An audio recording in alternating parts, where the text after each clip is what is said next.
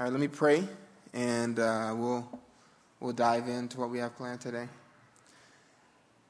God, thank you so much for being a great and awesome God who far surpasses our ability to understand or comprehend or wrap our minds around. And that is a glorious truth because we know that we are not God, and so we can entrust ourselves to someone far greater than we are. God, I pray that as we turn our attention to discuss how to counsel our own hearts, how to counsel one another well in a way that is in keeping with and aims at your glory, that you would bless this time, and that what I teach over the next several moments would be clear, that it would resonate with the hearts of your people, and that you would be glorified in it. We pray in Christ's name. Amen. All right. Well, this is installment number 3 of Doxological Counseling, instructing worshipers to the praise and glory of God. And if you have not listened to the previous 2 lessons, I would encourage you to do that when you get an opportunity, to get a little bit more context about where we're going in this series and where we find ourselves today. It would be helpful if you hear those 2. Nevertheless, I think that today will be helpful, hopefully, if this is the first lesson that you're hearing.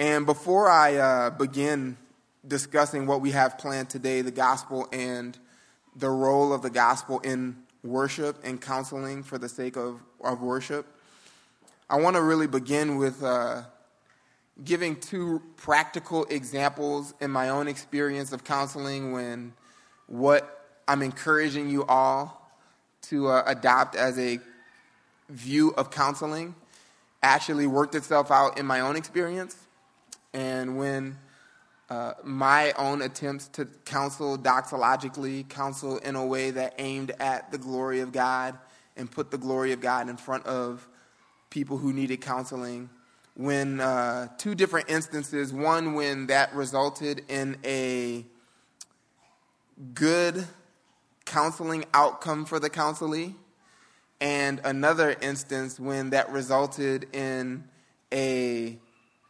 bad outcome for the counselee. I like to think that both times the counseling was a success, but as Tom likes to say, the play was a success, the audience was a failure. Hopefully that's always the case when we're giving biblical instruction. God's word has never failed, ever. It's always the recipients when we either receive it well or don't receive it well. And so, in example number 1, as we're talking about having this big view of God, a view of counseling, helping people who have problems, we want to give them answers. When we have a big view of God and we make the glory of God, God's honor, God's praise, the worship of God primary in our counseling, this first example, when I sought to do that, there was a student who actually was struggling with insomnia, is the technical word. The student couldn't sleep. And I was involved with this family. We sat down together with the family, me, this family, and the student, and just wanted to hear a little bit about what the problem was, what the trouble was with him sleeping. And spent some time just listening, what we would call data gathering in counseling, getting more information, hearing about sleep habits, work habits, diet, just different normal information. And when we started to turn a corner in counseling to where I thought, okay, I've gotten enough information, we talked about your situation, ways that you're responding, things that you're thinking, things that you're feeling, what you're desiring. And I stopped and asked him, tell me in the moments when you cannot sleep, on those nights when you just find yourself awake, not being able to sleep, what do you want most in those moments? And he thought about it. And the reason I asked that question is because I'm trying to find out what is his chief aim. I already know in my mind what God is aiming at for this believer in all things that we've been talking about, right? What is God aiming at in all things? His glory, yeah. And so I want to know if he's on the same agenda with God when he can't sleep. Because really that'll reveal what's being worshipped.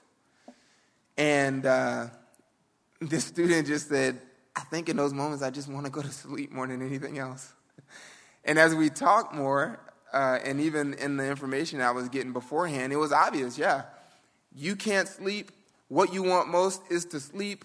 And because you want something which is sleep most, and it's escaping you in this moment, you're fearful then that you can't have what you want and what that's going to do to you.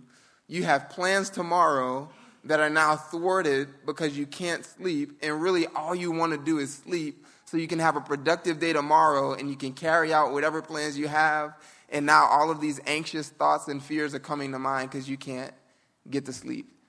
And all I really want, God, most is to sleep. Well, in this instance, I asked the student, do you think God wants something more than for you to sleep? And so we talked about how God's aim for him, the chief end for him, for his life, even in those moments when sleep escaped him, was not sleep. That was not God's highest end for him. Even in that moment, God's highest aim for him was his own glory. That even whether you can sleep or not, make it your aim to glorify God. And so from there, we actually just spent the next several, maybe an hour or so brainstorming of, let's say God sovereignly, providentially decides you're not going to sleep one night. How are you going to make it your aim to glorify God? And we talked about 2 Corinthians 5:9, I believe. Whether we're at home or away, we make it our ambition to please God. Philippians 4:4-8 talk about what to do with your mind. And so we just brainstorm, if you can't sleep, what are you going to do instead? How are you going to glorify God, since that is God's highest aim for you? And praise God, he was ready to hear that, eager to obey God's word, and he never had a problem sleeping again. And so that was an instance in which just having the glory of God put front and center in counseling proved helpful. And so if he had trouble sleeping, he was going to make it his aim to glorify God. And when he actually changed what he was worshiping, he didn't find any more trouble sleeping.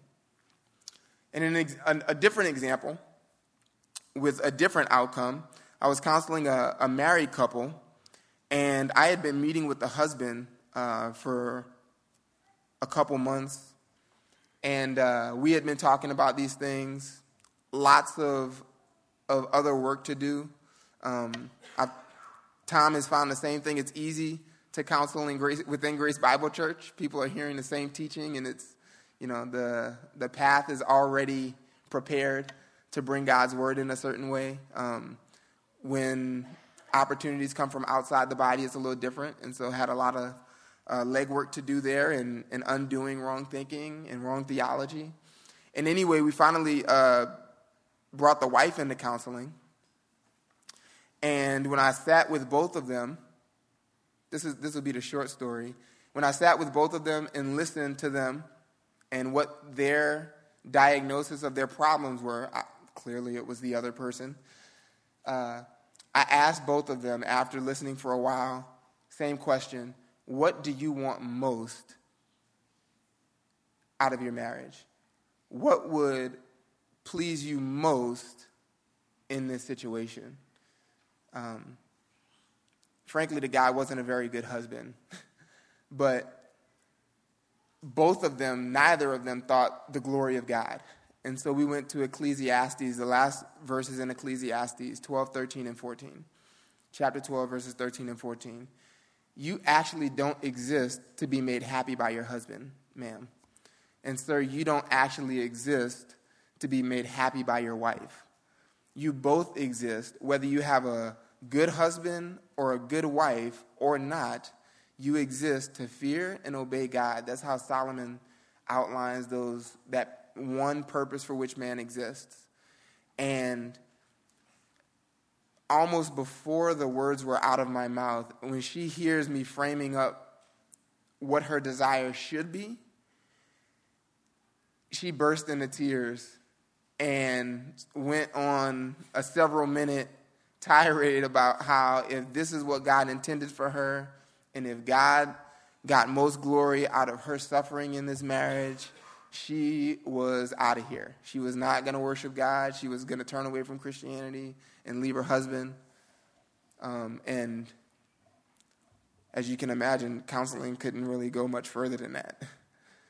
Because God's aim in this is not for me to fix your husband. It's not even that you have a better husband, but it's that you worship God.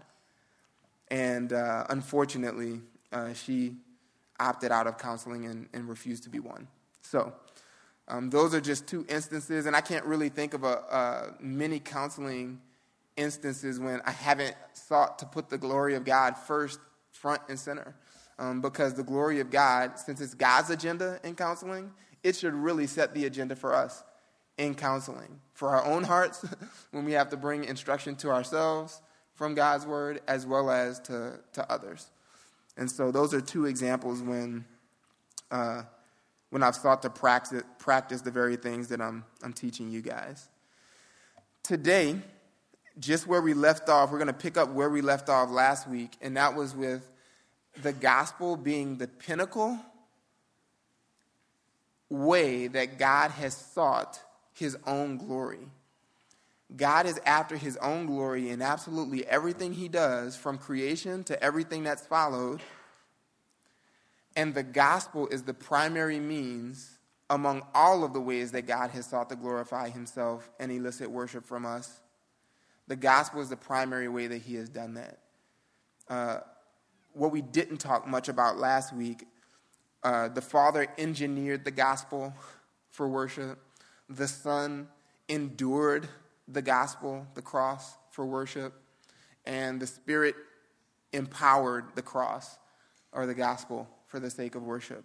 There's lots more to say there. We unfortunately don't have a ton of time to stay there. Hebrews 9:14 is a great passage. If you're looking for all of that truth in a single passage, the whole Trinity is involved in the gospel in Hebrews 9:14, where God the Son is offering himself up, that's an act of worship, so that worshipers would serve God, that's the Father receiving worship, and the Spirit is the one who is sustaining Christ in those moments to offer himself up as a blameless sacrifice on the cross. So the Spirit is actually enabling Christ to worship God the Father for the sake of God the Father receiving worship.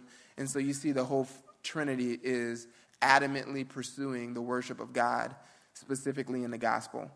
And in counseling, the gospel, we need to know how to hold this message.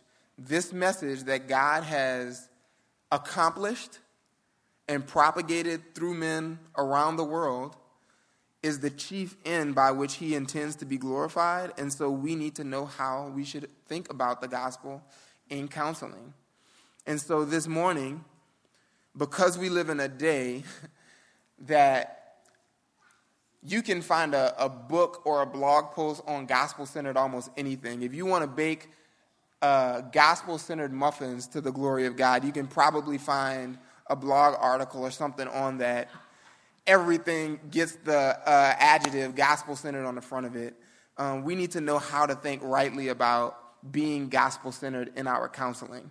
And so what I have here, an outline for this morning, is 5 potential pitfalls of so-called gospel-centered counseling. 5 potential pitfalls of gospel-centered counseling and their solutions. We'll talk about those solutions as well. Turn in your Bibles to 1 Thessalonians, because we're going to find ourselves in 1 Thessalonians. Our small group has been going through 1 Thessalonians. It's been a joy to be in that book as much as we have. And an interesting thing about 1 Thessalonians, you might often hear it said that the gospel writers, the New Testament writers, when they always start with the indicatives of the gospel or the indicatives for Christians, things that are just generally true, and then they move on to the instruction in the latter half of the book. And so you get the first half, similar to Romans, what we're studying, chapters 1 through 11, gospel, gospel, gospel truth. And then you get 12 to 16 or 15 is the application. Well, 1 Thessalonians doesn't fit that model. There are things that are generally true about Christians, and Paul does front load the encouragement, but something interesting about 1 Thessalonians is Paul really doesn't spend any time unpacking the gospel. He's writing to a church where the gospel is actually assumed. He knows what they believe because he's the one who taught them.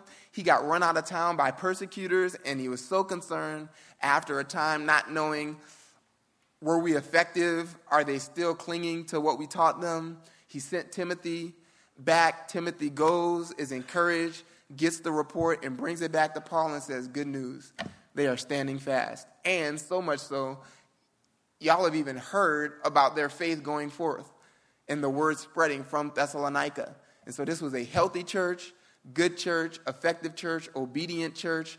Paul actually doesn't spend any time unpacking the gospel. It's assumed.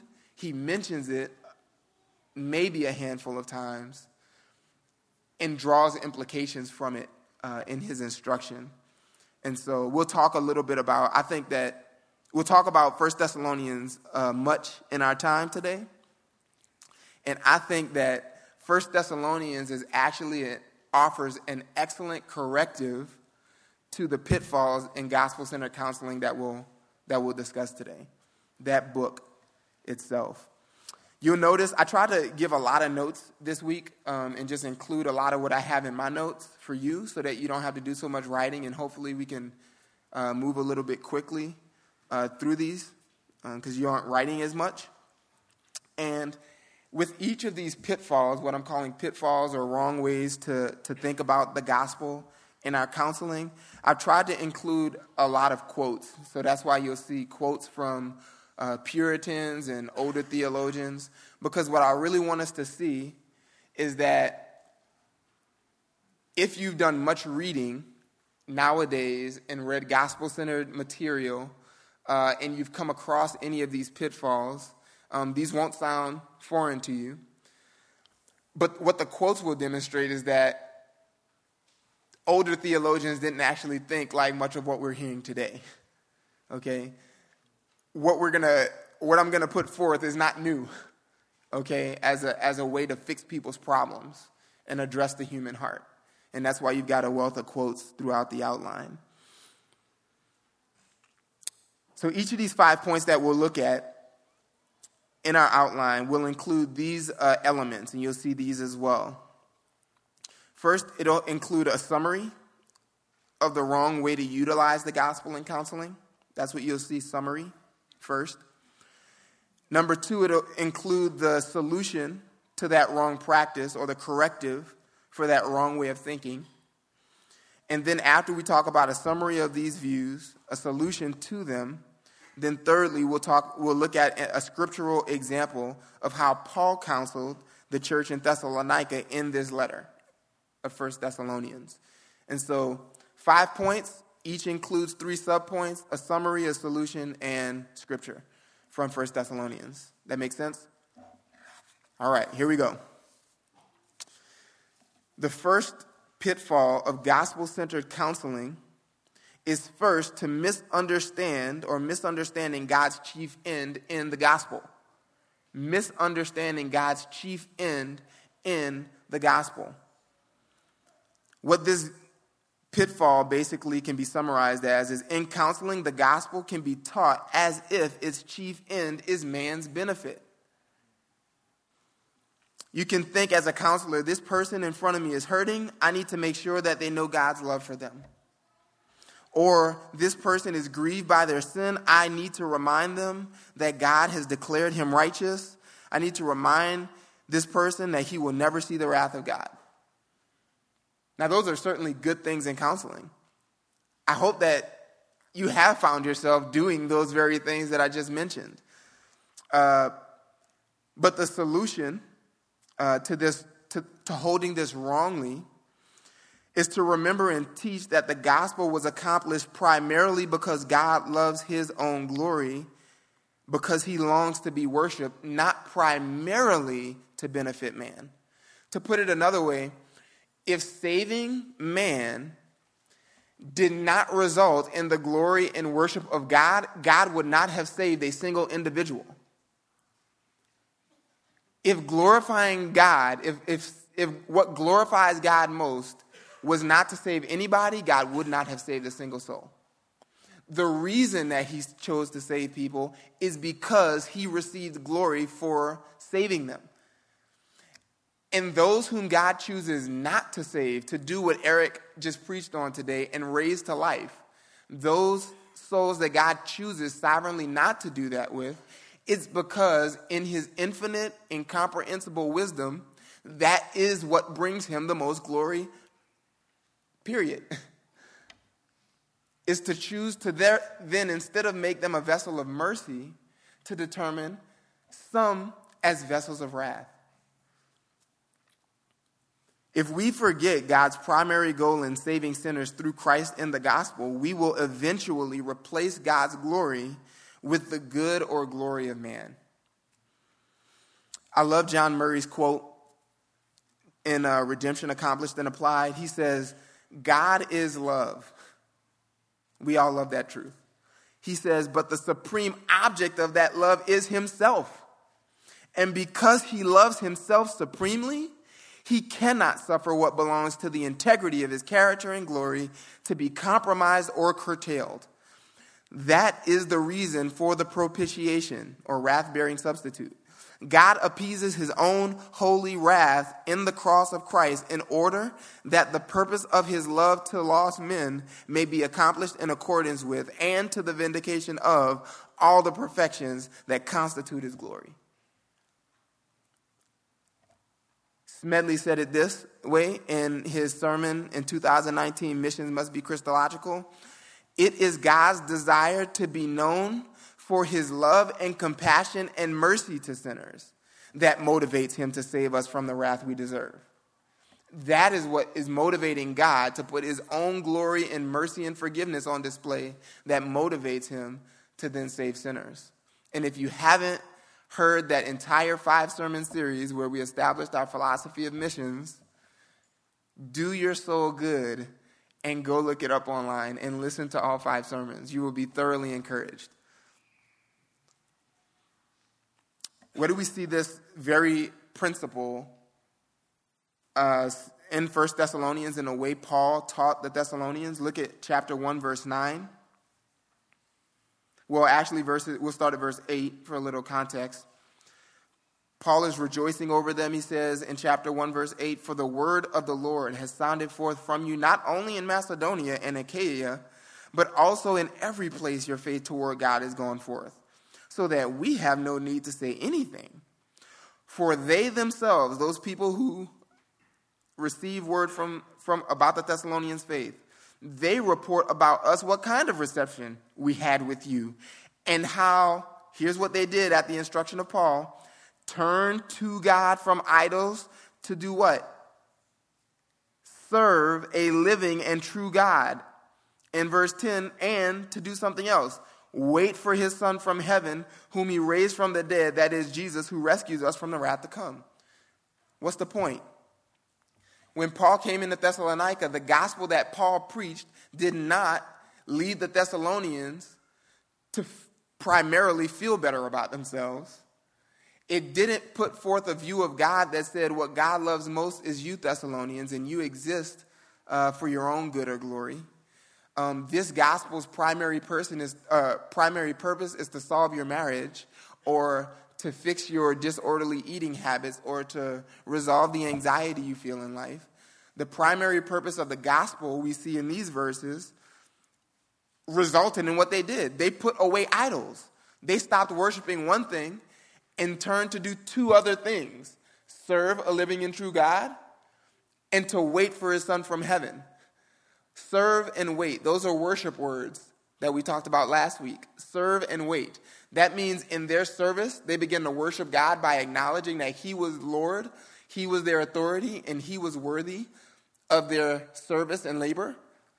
And they begin to wait for Jesus, which is a reference to being rescued from the wrath to come. And all that means is there was a future reality that they had no way of proving, that Jesus was going to come and rescue them from coming wrath. And they waited for Jesus, which is an acknowledgement that they were believing God about the future.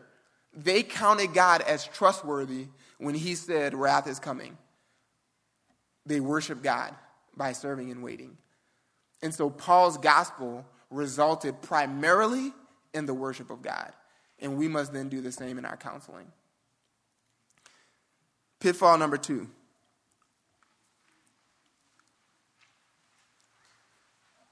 Assuming that the gospel is all that is needed in counseling. Assuming that the gospel is all that is needed in counseling. A summary of this view: in counseling, presupposing that the gospel is the solution to any and all counseling issues. The gospel is the solution. Nowadays, many Christians seem to be increasingly sola gospel. They've made a sixth sola, making the gospel into all kinds of things: a hermeneutical lens, a pattern for preaching, a parenting paradigm, and a key for counseling. The gospel is not any of those things. The gospel is a message to be believed that Scripture speaks of. It is not the only thing that Scripture speaks of.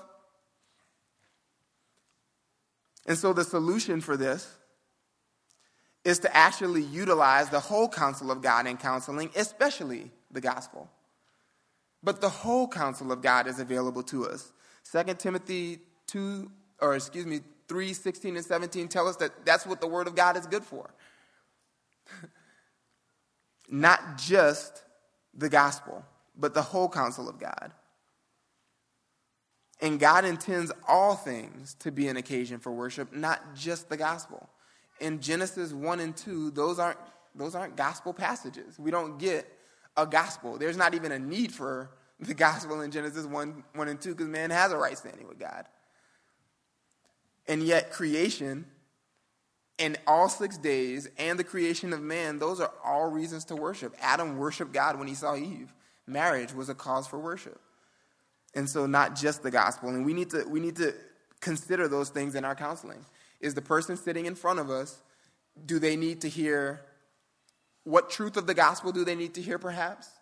Or is there another truth that they need to hear? There are all kinds of doctrines and events in Scripture that are not the gospel. That doesn't mean they have nothing to do with the gospel. That doesn't mean they're completely separate from Christ crucified and resurrected. But they're not the gospel message. Things like creation that we've already mentioned, things like the Exodus, David's numbering the people and choosing his punishment from God. That actually, Tom and I talked earlier this week. That's the passage we went to. Remnant theology that Smed's been covering. The gospel, though. Things like the remnant theology that Smed's been covering in Romans 9 through 11. They're not separate from the gospel, but they're not the gospel. And the whole counsel of God, all 66 books, as counselors, is available to us. And so we should utilize them. We see this in 1 Thessalonians chapter 4 and chapter 5, where Paul actually counseled the Thessalonians and instructed them to counsel one another with not necessarily gospel realities, but realities that have more to do with eschatology. When it came to warning them about sexual immorality and comforting one another, the people in Thessalonica who were grieving without hope, it wasn't primarily a rehashing of justification that they needed to hear. Because that's not what Paul goes into detail in 1 Thessalonians. Look at chapter 4. What to do with eschatology? Look at in chapter 4, specifically, that has to do with eschatology. Look at verse 6. He says, make sure that no man transgress and defraud his brother in the matter that's pertaining to sexual immorality. Why? Because the Lord is an avenger in all these things, just as we told you before and solemnly warned you. God avenges himself on the sexually immoral. That is, I believe, a reference to the wrath to come that he's already been talking about. If you're going to practice what God qualifies as sexual immorality, you need to know God will avenge himself very soon on those people. Turn away from sexual immorality. Don't practice that. That's a reality that has more to do with eschatology than the gospel. And then he does something similar in verses 13 and then the day of the Lord. Verse 10 of chapter 5, where he talks about the rapture and then the day of the Lord. Those aren't gospel realities specifically, not that they're divorced from the gospel. They obviously have much to do with Christ crucified. You will see the wrath of God if you don't believe the gospel. And so those are linked, but they're not the same, is the point. You've got quotes there from Arthur Pink and Jonathan Edwards that would be helpful to revisit when you get a chance. The third pitfall of gospel-centered counseling would be rushing too quickly to the gospel for comfort. Rushing too quickly to the gospel for comfort. In counseling, the counselor might rush immediately and indiscriminately to comfort with the gospel.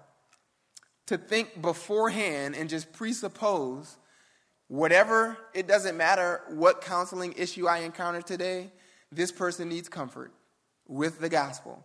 That would be a wrong assumption, because Paul actually tells us in chapter 5 of verse 14 that there are different categories of people who then need different things from their would-be counselors. Look at chapter 5, verse 14.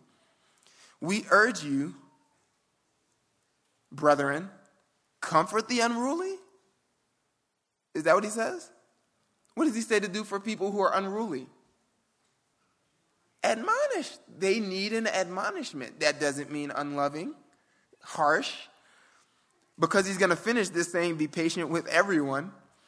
But those who are unruly, we see need admonishment. Those who are faint-hearted need encouragement or comfort. And those who are weak need help. So there's different needs for different people. And so really the corrective for us here is in counseling, we need to discern what is the best use of the gospel for this specific person at this specific time for this specific issue. And that could be the best use of the gospel or whatever else God's word has to say. And really this requires discernment from us as counselors. There's not a one-size-fits-all counseling methodology. Scripture actually doesn't give us that. I heard a counselor who I actually respect a great deal talk about this being one of the things that's needed in the biblical counseling movement is a systematized pattern for counselors to follow. Not sure everything he meant by that, but from what I heard, I couldn't disagree more. Our counsel needs to be able to take as many different shapes as there are passages of Scripture to counsel from. Our counseling needs to be able to vary as much as Scripture itself, because Scripture tells us that it's all good for life and godliness. Jesus actually told Satan this in Matthew 4:4. Man doesn't live on bread alone, but on every word that proceeds out of the mouth of God. Every word. And so if somebody needs to hear Zechariah 14, you better know Zechariah 14. If somebody needs to hear Jude verse 1, you better know Jude verse 1. Now that doesn't mean memorize the Bible before you start counseling. But what that does mean is only counsel from what you know and realize that the more you know, the better you are able to counsel. And so sometimes comfort may be required, but that shouldn't be the automatic assumption, is that with the gospel people need comfort automatically. I love what John Owen says this. Ladies in the, I think, Kovac small group, y'all are reading Mortification of Sin. You'll get here eventually. John Owen has a tremendous chapter on not speaking peace to yourself too quickly.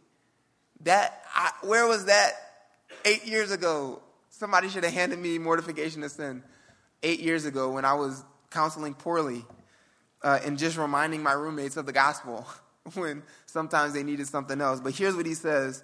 He says, bring thy lust to the gospel, not for relief, but for further conviction of its guilt. Look on him whom thou hast pierced, and be in bitterness. Say to thy soul, what have I done? What love, what mercy, what blood, what grace have I despised and trampled on? Is this the return I make to the Father for his love, to the Son for his blood, to the Holy Ghost for his grace? Do I thus requite the Lord? Have I defiled the heart that Christ died to wash, which the blessed Spirit has chosen to dwell in? And can I keep myself out of the dust? What can I say to the dear Lord Jesus? How shall I hold up my head with any boldness before him? Do I account communion with him of so little value that for this vile lust's sake I have scarce left him any room in my heart? How shall I escape if I neglect so great salvation? In the meantime, what shall I say to the Lord? Love, mercy, grace, goodness, peace, joy, consolation? I have despised them all and esteemed them as a thing of naught, that I might harbor a lust in my heart. Use the gospel for that purpose sometimes and first. And this actually, so you know, comes just before Owen's next point to consider the benefits of the gospel in particular. This must not be done without or before the gospel, and God's goodness to us loads us with a guilt of our sin is the point. And so Owen actually does eventually turn the corner and says, hey, don't stay there. Turn and be comforted by the gospel, but not to the detriment of considering your guilt before God. Number 4, a fourth pitfall in gospel-centered counseling is drawing unbiblical implications from the gospel. Drawing unbiblical implications from the gospel. The counselor comes to unbiblical conclusions in this pitfall about how believers should live in light of the gospel. And they're just unbiblical conclusions about what the gospel should be doing in us. This is something I was introduced early on in my Christian walk. I was told, hey, there's this great doctrine of expiation. God has removed your guilt and removed the shame of your sin, expiation. And so you no longer need to experience guilt and shame for your sin. Don't feel that anymore. That's not what the Bible says. Romans 6:21, you can write Romans 6:21 down if it's not in your notes. Paul tells the Romans, therefore, what benefit were you then deriving from the things of which you are now ashamed? Conviction or conversion produced shame about things they didn't find shameful in the past. So should the Christian experience shame? Yeah, it's actually a part of conversion. It's in the Christian's DNA to be ashamed of what is shameful. You should be ashamed of your sin. We should be. And yet there's a right way to hold that. We don't wallow in it and stay there forever. But if you're not ashamed of it, then you're coaching your conscience to ignore its guilt before God. You actually do have guilt. And if you don't actually have any more guilt before God, that's not what justification is. Justification is God is not counting your guilt against you. But you are guilty, actually, in time. You are guilty of the sin that you're committing. God has unloaded the penalty for it on Christ. But if you're actually not guilty, then that means you don't need to repent. And if you're actually not guilty, then what did Christ die for in the first place? There's all kind of problems that come from that view. But we should avoid coming to unbiblical implications about the gospel in our counsel. One article that appeared on Desiring God in 2016 about 7 things to do after looking at pornography, the writer actually says, fight self-hatred. Don't let your good intuitive hatred of sin let you hate yourself. Be patient with yourself because God is patient with you. That's drawing unbiblical implications from the gospel. We're never told to forgive ourselves, love ourselves, be patient with ourselves, be merciful toward ourselves just because God is. And so the corrective for this is to temper our thinking and counsel regarding the implications of the gospel with what else Scripture teaches. We should be tempered in our counsel with what else Scripture teaches, especially those instances when God draws out the implications of the gospel for us through the writers of Scripture. We don't have to actually figure out all the implications for ourselves because God does that for us. 1 Thessalonians 1:10, 4:14, 5, 9, and 10 are good examples of that. In those passages, Paul expounds biblical implications from the doctrine of Christ crucified and resurrected. He actually mentions that Christ died and rose in those passages that I just mentioned. But he doesn't actually unpack them or revisit justification. What he does in those 3 instances is the implications that Paul draws out is that the Thessalonian believers were waiting for the same Jesus who came back from the dead in 1:10. He reminds them that since they already believe that Jesus died and rose again in 4:14, they should also believe that Jesus would bring back dead believers and resurrect them as well. Hey, you believe Jesus died and rose. Don't you know God will bring with him believers too? Those who have fallen asleep in Christ, he'll raise them, bring with Jesus those fallen asleep believers to resurrection. And then another implication that he draws out in verses 9 and 10 of chapter 5 in 1 Thessalonians is that one purpose for Jesus' death was so that church-age believers who died before Jesus' coming and church-age believers who were still alive and remained at his coming would all together live with him once he resurrected them and rescued them from the coming wrath. Those are biblical implications. Those are instances when the biblical writers just draw out the implications for us. And so we should have our radars up when we read Scripture for those and utilize those in counseling. And then lastly, this 5th pitfall is teaching only the indicatives, or as we call them, grace realities of the gospel in our counseling. Teaching only the indicatives, only the grace realities, the comforting truths of the gospel. Things like justification, imputation, redemption, reconciliation, adoption, regeneration. Those are glorious truths. Should we find ourselves revisiting those in our counseling and counseling one another with those truths? Well, yeah, we should. The biblical writers did. So we should find ourselves discussing those things, teaching those things, reminding one another of those things in our counseling. But the point is, they're not the only things we should be doing with the gospel, because they're not the only things that God did with the gospel. They're not the only things the biblical writers did with the gospel. We should remind our counselees of what is true about the gospel, and as well how they're obligated to live under Christ's lordship as a result of believing the gospel. And so whatever the occasion calls for, this calls for wisdom, right? In counseling. God doesn't tell us, hey, your small group member is coming to you with this problem. Here's what you need to say to them. He's given us his word. And if we are having the word richly dwelling in us, as Colossians 3:16 says, then we should prayerfully, dependently seek to counsel one another as we are walking in step with the Spirit. And so sometimes we would do just as Paul does in 1 Thessalonians. He does this multiple times in chapter 4 as well as in chapter 5. The book just ends with a litany of commands. You are already believers in the gospel. I have warned you at one point in chapter 4. Paul wasn't afraid to warn believers who had believed the gospel. So that's fair game in counseling. And he just went through tons of commands, I think all in light of the fact that Jesus is coming to rescue you from the coming wrath. Therefore, live like this.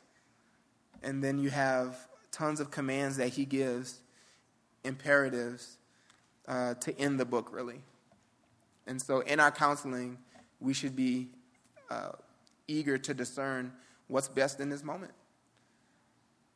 And so there you have 5 pitfalls to avoid in your gospel-centeredness. Be gospel-centered in your counseling. Be gospel-centered. Be gospel-centered the way God is gospel-centered in your counseling. And so I hope that's helpful. We've got about 5 minutes for questions. Any questions?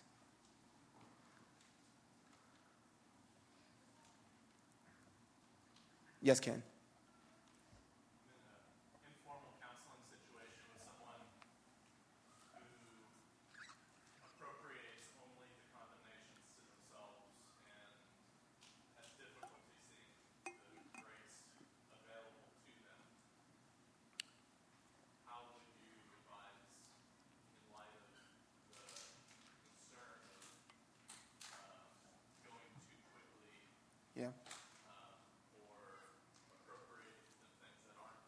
Yep. So just for the recording, the question is, in this counseling situation you're involved in, you have somebody who is only seeing the condemnation. And so you're asking what to do with that. Where do you run in terms of what we've been discussing? Is this person professing to be a believer?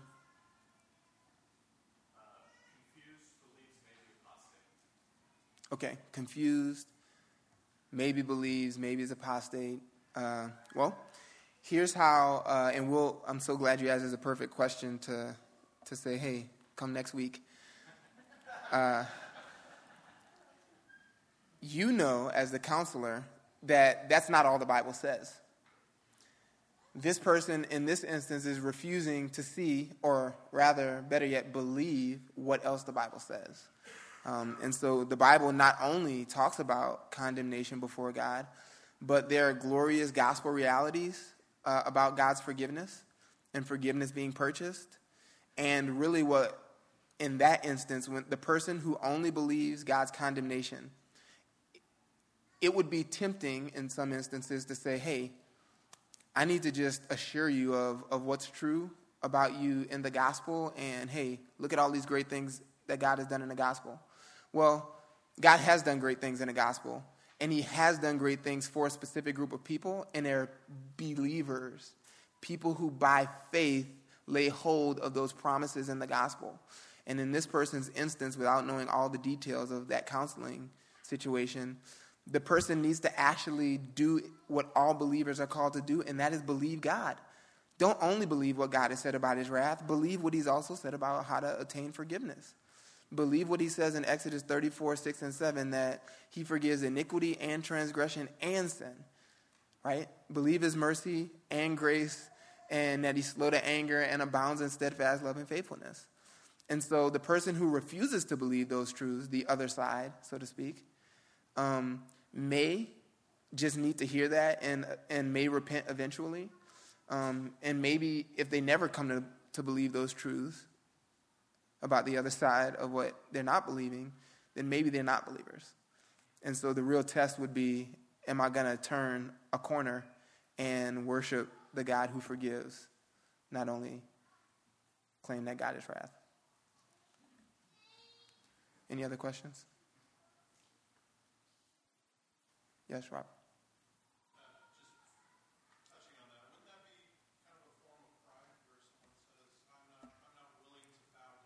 That's right. Yeah. Yep. I could never forgive myself. And really, the person who is choosing to hold on to condemnation instead of receiving and believing in God's forgiveness, it is pride. It's the pride of unbelief on one hand. I'm refusing to believe God. It's exalting myself as judge, because I'm refusing to lay hold of God's forgiveness. I'm choosing to be judge and condemn myself, hang on to condemnation, it is pride. And the person doesn't need to feel better about themselves. They need to feel worse about the pride of hanging on to condemnation. And if they do, it'll produce a godly sorrow that 2 Corinthians 7 says leads to repentance and life. Yeah. One more question.